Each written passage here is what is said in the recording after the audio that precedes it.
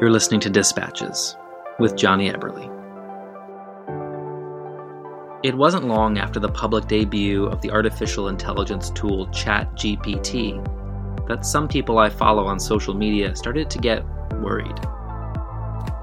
Here was a tool that could, with very little input, churn out writing in any style or genre in a fraction of the time it would take a human writer to do.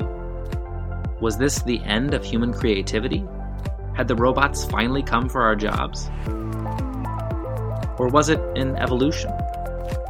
A new way to write?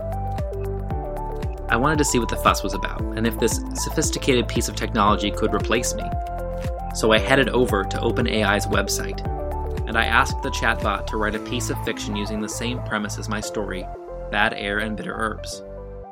After 2 prompts, here's what it wrote. The city was in chaos. The disease had swept through the streets, leaving death and destruction in its wake. People were desperate for a cure, and that's when the medieval plague doctors appeared. Dr. John was skeptical at first. The doctors were dressed in ominous black robes, with beaked masks covering their faces and canes in their hands. They seemed to be everywhere, offering their services to the sick and dying. But there was something unsettling about them. As Dr. John watched the plague doctors work, he started to see that there was something sinister to their methods. They seemed to have a hypnotic effect on their patients, who claimed to be feeling better after just a few visits. But there was something off about their recoveries, as if they were just going through the motions. One day, Dr. John decided to investigate further. He followed one of the doctors into a patient's home and watched as the doctor performed a ritual, burning incense and chanting prayers. To his horror, the patient's fever broke, but they became completely unresponsive, as if they were in a trance. Dr. John realized with a start that the plague doctors were not what they seemed. They were using their medieval methods to control the minds of the sick and dying, manipulating them for their own mysterious purposes. As the plague doctors continued their work, the city started to heal on the surface, but there was a darkness lurking beneath. People were returning to their normal lives, but they were no longer themselves. Dr. John was left to ponder the strange turn of events, wondering if the cure for the disease had brought with it an even greater evil. It's clear that while ChatGPT can mimic the mechanics of storytelling and can generate vivid descriptions, its attempts at drama are pretty clumsy, and its character names need a lot of work. But considering it took only 2 prompts and a mere 20 seconds to write, I can see why many writers are concerned about losing their livelihood to machines that can churn out content faster and cheaper than we ever could. This isn't just a hypothetical question either. The first picture book written and illustrated by artificial intelligence is available to buy on Amazon right now. And recently, the prominent science fiction journal Clarkesworld had to shut down submissions after they were flooded by mediocre stories written by AI. The question is no longer if we can compete with artificial intelligence in the creative marketplace, it's how. Even with all the panic, I'm still optimistic that human creativity will continue to outpace artificial creativity. ChatGPT can follow the formula of storytelling, but it can't replicate the human experience.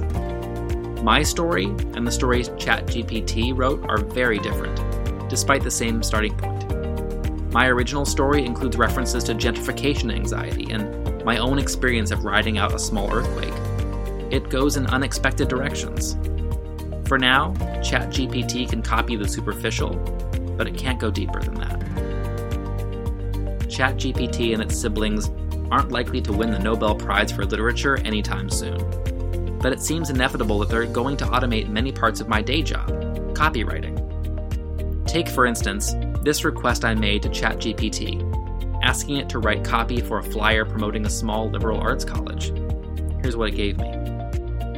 At our small, liberal arts university, you'll receive personalized attention and support from our dedicated faculty. Our interdisciplinary curriculum will help you gain a well-rounded education, develop critical thinking skills, and explore your passions. Join our close-knit community, where you'll have the opportunity to form lifelong connections and participate in a variety of activities, with hands-on learning experiences like research projects, internships, and community service. You'll gain valuable real-world experience.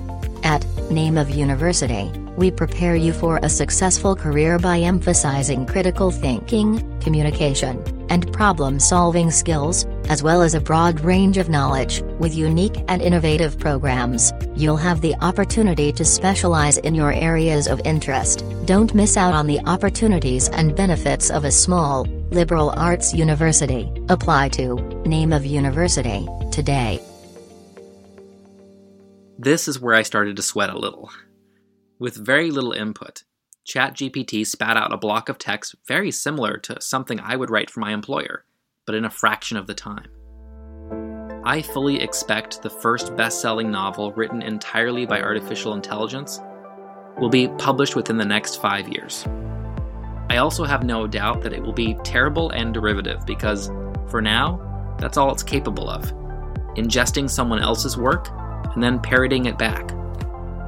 In the near future, AI will probably be employed by publishers looking to churn out content by the barrel, to cash in on a trend or game an algorithm. But while those stories may make money and fill our screens, they'll still just be an echo of the real thing, and not the thing itself. They'll be missing that crucial human element. So, will artificial intelligence, the more advanced descendants of today's AI language models, someday replace human writers like me? I figured I'd ask ChatGPT for its opinion.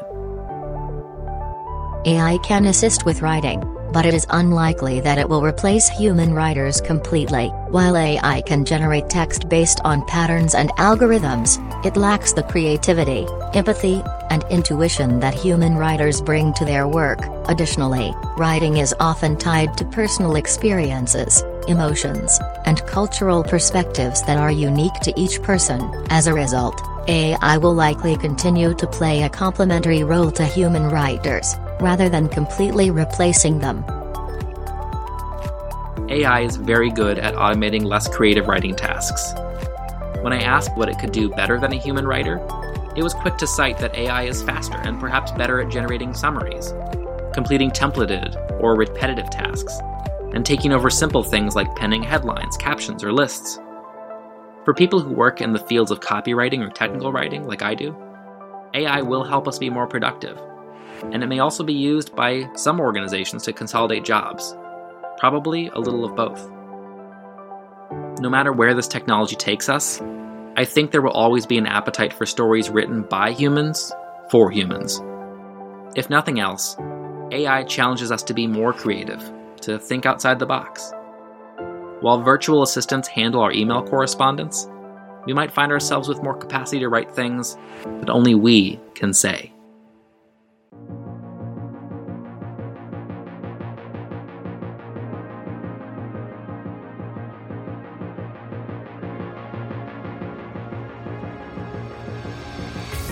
That's all for this dispatch.